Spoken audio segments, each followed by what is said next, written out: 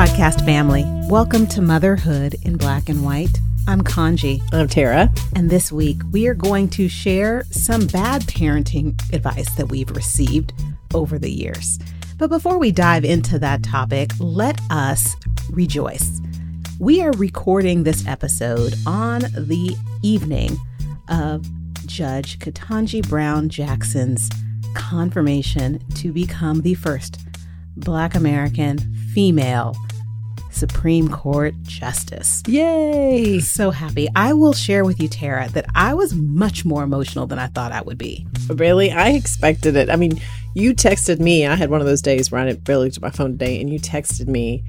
I didn't see it till much later. And as soon as I saw it, I was like, oh, are you crying? So I didn't watch it in real time. Yeah. Because I know, trigger alert, right? Yeah. And I knew there was going to be some nonsense going on. Right. And of course, I was right. For the reasons that you said a couple of episodes ago about the politicization. That sounds right. Politicization. We just gonna make up words.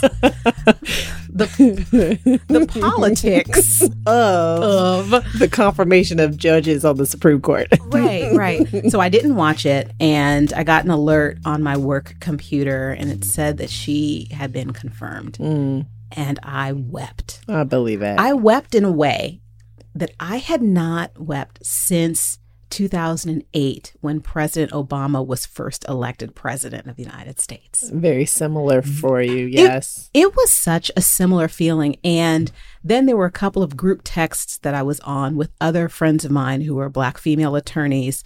And I was like, how is anyone going to expect us to get work done this afternoon? Yes, absolutely. And for those people who maybe can't understand or relate to what it feels like, I would just say, at some point in our lives, many of us have been the first to do something, whether it's the first person in your family to get a passport, or the first person to go to college, or to go to graduate school, or to own a home, or to get married before having children. When that happens, there is a sense and a feeling that there are some generational curses or traumas or things, and the entire trajectory of either your life or people who share identities with you, their lives are changing. And that's what I felt in this moment. I really felt like I could look at any little brown girl and say, little brown girl, you can be anything. Because I never, even when I was going to law school or when I was a practicing attorney, I never thought I was going to be a Supreme Court justice or that I could be. And so what I heard and what's been said many times is, if you can't see it, you can't be it. Well, now we've seen it, and now we can all be it. I don't even want to respond. That's so beautiful. You're like, I feel like I want you to have your moment, because you should, and it's amazing. I was just like, how many times can I just type Black girl magic? Not enough. Never enough time. Never enough time. But that's something that I just wanted to say. Another ceiling has been shattered. A Black female is now occupying, or will in the fall term occupy, a seat on the United States Supreme Court. And she is not only a Black woman, she is a mother. She's a working mother. And so let's give homage to her, a woman who is extremely qualified for this position. So kudos. Position well achieved and well earned. I'm celebrating with you. Yeah, we should all celebrate. We are all celebrating. Okay. And we all have different ways of celebrating. Yes. So how would you celebrate, and how are you celebrating this win? When you sent me the text, I just really got a huge smile on my face. I mean, we've had females in the Supreme Court, so I know what that experience looks like. But even though it's a little bit of a different layer for me personally, I can feel it. I can feel it with my friends, and I definitely knew how important it was to you, and that makes me really happy. And you were probably celebrating by playing some 90s hip hop. What was on your playlist driving here? I celebrate every day listening to 90s hip hop. What was I listening to today? Oh, I had a little 90s R&B girl power going on with some Mariah and some Cherish and some SWV. There you go. I was killing it. There you go. Yeah. That's what's up. Yeah. Wonderful, wonderful. So as I mentioned at the very top of the show, today we're going to take a few minutes to talk about bad parenting advice that we've received. As we began season 3, we touched on some topics that were a little heavy and kind of made us pause and reflect a little bit. And both of us Tara, I think try to always balance and infuse some of the heaviness of the world and in our lives with some humor. That's correct. So that's what we're going to try our best to do today. Back in 2016, a movie came out which was kind of like a box office blockbuster called Bad Moms. Did you see that? Yes, I did. Yes, I did. And Bad Moms was about certain behavior that some suburban moms that were engaged in, which quote unquote were not typical of what should be the mom's behavior. So right. It wasn't the ideal. Correct. Right. And it made me wonder and question, listen, all of us start this motherhood journey with the best of intentions. And everyone starts a journey because we don't want to just be good moms. We want to be the best moms. And sometimes we are parenting because of what we have seen and what had been modeled to us when we were kids. And sometimes it's the exact opposite. I was going to say, or it's what we didn't get modeled. Right. And for a lot of us, and again, we talked earlier about kind of you can be what you can see. If you don't have that vision or model, sometimes we rely on people around us and we absorb a whole bunch of advice and we are looking to see like, what can I do to be the best mom I can be? And what we have learned, my friend Tara, over the years is that some of the advice we are given, either through books or through media or through friends or family, is not always the best advice. It is not always the best advice. And we have found out, some of us, the hard way. Yeah, we have to learn what works for us in the very hardest ways possible. Find out what works for each of us. So let's start off. I would love to hear from you. What is some of the bad advice that you've received? And if you care to share where you received it from. Yes. Let me think about which one I want to start with here. I think the one I was thinking about the most is, and I don't know if you have this experience having a son, but there would be times when Gage was, I think between like 3 and 5, and he was wild, and people would be like, "Oh, he'll just grow out of it. Like, just ignore it. That's just boys will be boys." And I'm like, no, like, hold on, guys. And so, there were things that we, had checked out with him, and we got some help for him so we could address some of that behavior early on. But I remember just hearing people tell us all the time, like, "Oh, that's just normal. Like, he'll grow out of it. Like, just let him be." And I was just like, we can't live like this. I like the way that you said Gage was wild. He's a lot more laid back than he was then, for sure. But he's still sassy. Absolutely. Because he's your child. That's right. He is the spitting image of me. So the advice that you received was kind of just let him be. Boys will be boys. Yeah. And that whole mantra, right? That cliche. Yes. And I think that's one of those things that is different now than when we were kids. I think there's a lot more support for, varying spectrums of behavior. And it's not just like, oh, they're kids, let them grow out of it. Like sometimes they need a little support on, just some help with some development stuff. And we ended up getting him a little bit of help during that time, and it went a long way. So I was glad we didn't just like sit back and wait for it to pass. I love that for you. Yeah. I love that for you and your family. What about you? The first piece of bad parenting advice I received was actually when Roman was in utero. So here's the story behind it. I got married on April 18th. 2008. Oops. What year was it? April 18th, 2008. And 5 weeks later, Memorial Day weekend, I was at a wedding and noticed that the dress was a little tight. But I thought that was because I was gaining the weight post-wedding. And I went to bed after the wedding and I had a dream of something, Mama. And I was like, wait, I might be pregnant. So I go to the bathroom. And of course, as any 30-something child does, I call my mother. This was, back before we texted and we actually made phone calls. So I called my mom in the middle of the night, and because she knows better, she answered the phone. And I said, "Mom, I might be pregnant. I think I'm pregnant." And she's like, "What? Why do you think you're pregnant?" And I said, "Well, I had a dream. I have tender breasts. I might be pregnant." And the advice my mother gave me in that moment, she said, "You know what? To find out, pee in some bleach." I've heard this. And so I am thinking, with all of the degrees I have to my name, I was like, "Mom, why do you want me to pee in a bottle of Clorox bleach, wouldn't that kind of like go into my hoo-hoo? And the fumes? Feel like the steam. I don't know. That just seems wrong. And my mother on the other line, she's like, no, Dodo, pee in a cup. And then pour bleach into it. And if it turns green, you're pregnant. And I'm like, this is some old school back country advice. Like, right? Like using back in the day. Back in the day. Yeah. And so I was like, first of all, I don't know if I have a cup in my bathroom. So I had never heard that before. But what's funny is I didn't do it. I ended up finding a pregnancy test. And I took one and it was positive. And, you know, the rest is history. Here we are 13 and a half years later.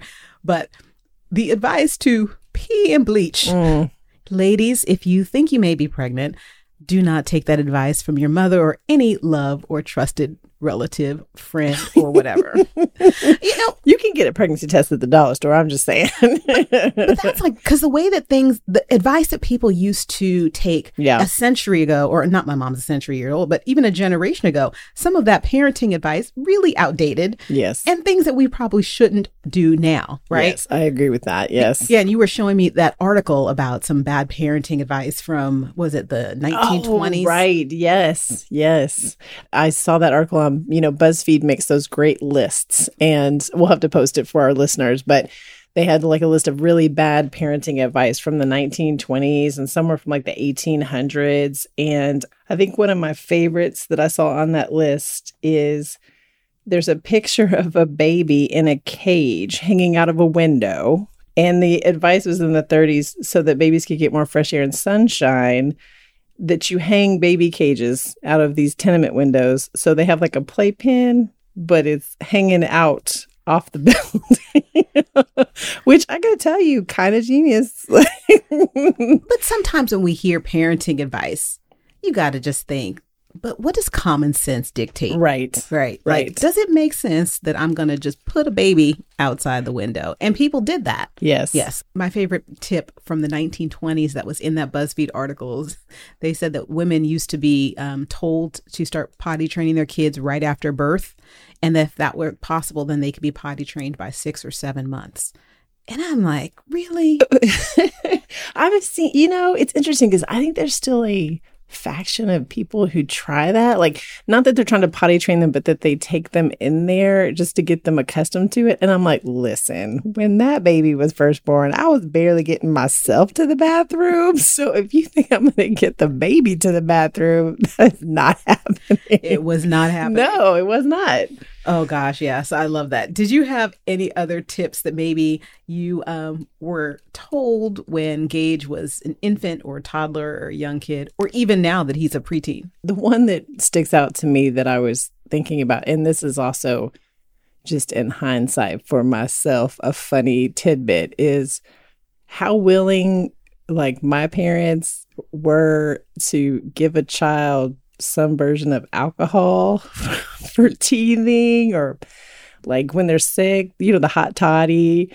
I'm like, hold on. I mean, there is a pretty intense story about when I was a baby and teething, and it's not a great story. Here we are now, 21 years later, sober.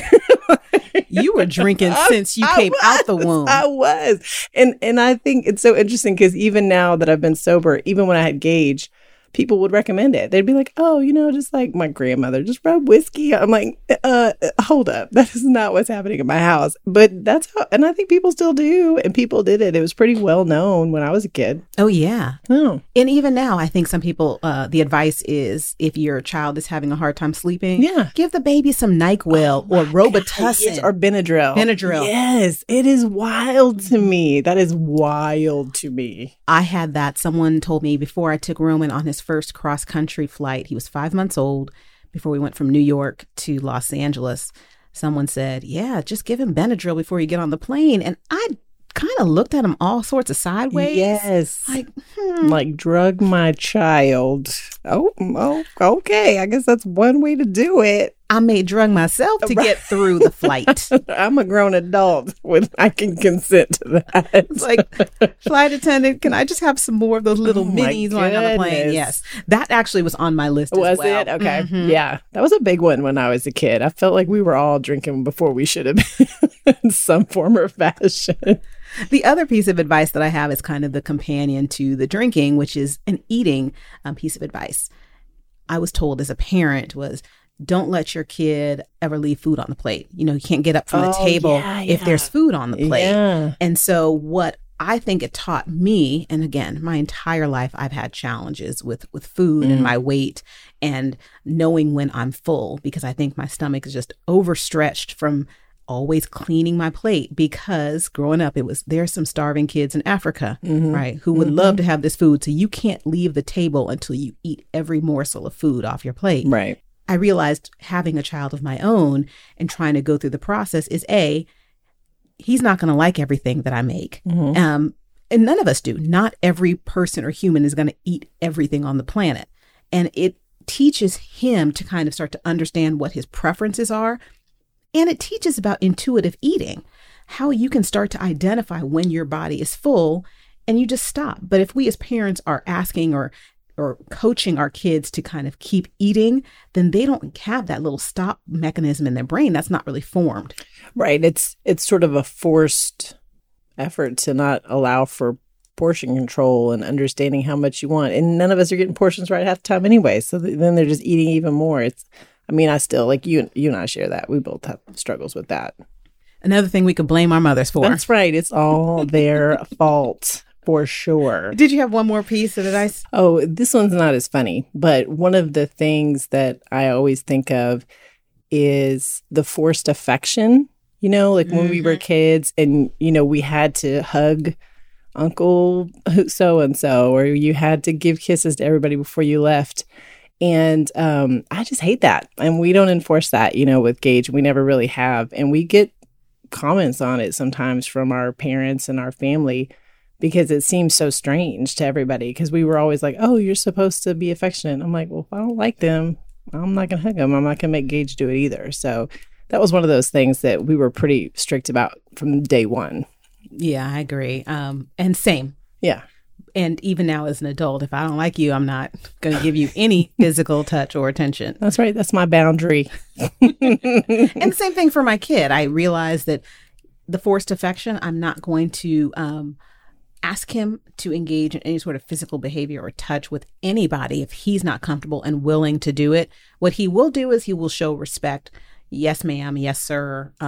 But that kind of is what I ask of him. Yeah, I think there's a whole new conversation about, consent and how early it starts, and how if we start from the very beginning, then, our kids are going to do a lot better than we did in that way. Yeah. And for that, I am grateful. Me too. The last piece of bad parenting advice that I received, and this again is always something that divides parents and divides generations, but I heard, spare the rod, spoil the child. And that is when he does something wrong, better spank him, take out the belt, take out the hand and spank them. And I will say that one thing that my partner, my husband and I agreed on very early was that we were not going to use corporal punishment or physical discipline to discipline our child. And we didn't.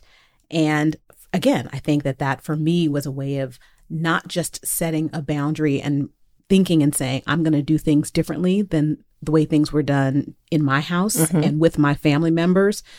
But there's kind of like a generational trauma. Like there's trauma in my DNA, and there's trauma in my ancestors about and behind and around physical punishment, right, as a form of creating a relationship with not just family members, but then we talk about even adults that were formerly enslaved, that were whipped and beaten, and kind of how that was passed on as a form of discipline in the Black community for many generations. And I think in my mind, it was a way of saying enough is enough, right? It's going to stop with me. Yeah. Yeah. I mean, we agree on that. I grew up, with physical punishment in many forms, and we haven't been perfect at it. I've definitely had moments with Gage when he was little in a, a heightened action. I've, popped him on the butt maybe once or twice, very few times. So I won't say we've been perfect at it, but we've got a pretty clean record on it. And we both agreed on that in the early times. And what I do say is I respect any parent's decision to discipline their child. And again, there is a fine line between discipline and abuse. Right. Obviously. Yes, right. Obviously. You can discipline your child within reason. And sometimes it's just taking the moment to say, like, why am I doing this? Why am I engaging in this behavior? Am I engaging in this because this is what I know? Or is there another way? Is there potentially a better way in this situation? And that's with respect to any type of discipline. That's the timeouts. That's the taking away of things. And it's like finding what currency your kid uses when you're trying to negotiate with them or to discipline them. And then, like, am I taking away kind of whatever currency they deal in? Is that taking away things that they like to do? Am I taking away an activity that they're involved in? And just kind of figure out like what works best for you and your parenting style. But just being aware and being mindful of kind of like why it is that we do what we do and what is the result that we want to get from whatever we're disciplining them and doing. Right. Is it a correction, or is it trying to scare them into doing something different? I know that's one of the things that I always try to like get in my mind. Like, am I actually trying to teach him something here, or am I just mad? Like, let's be real. And it's hard. It's hard as a human person in a human world. And it's hard not to get mad with these little humans that are just asserting their own independence. Yes. In my house. I'm in my house that I pay for.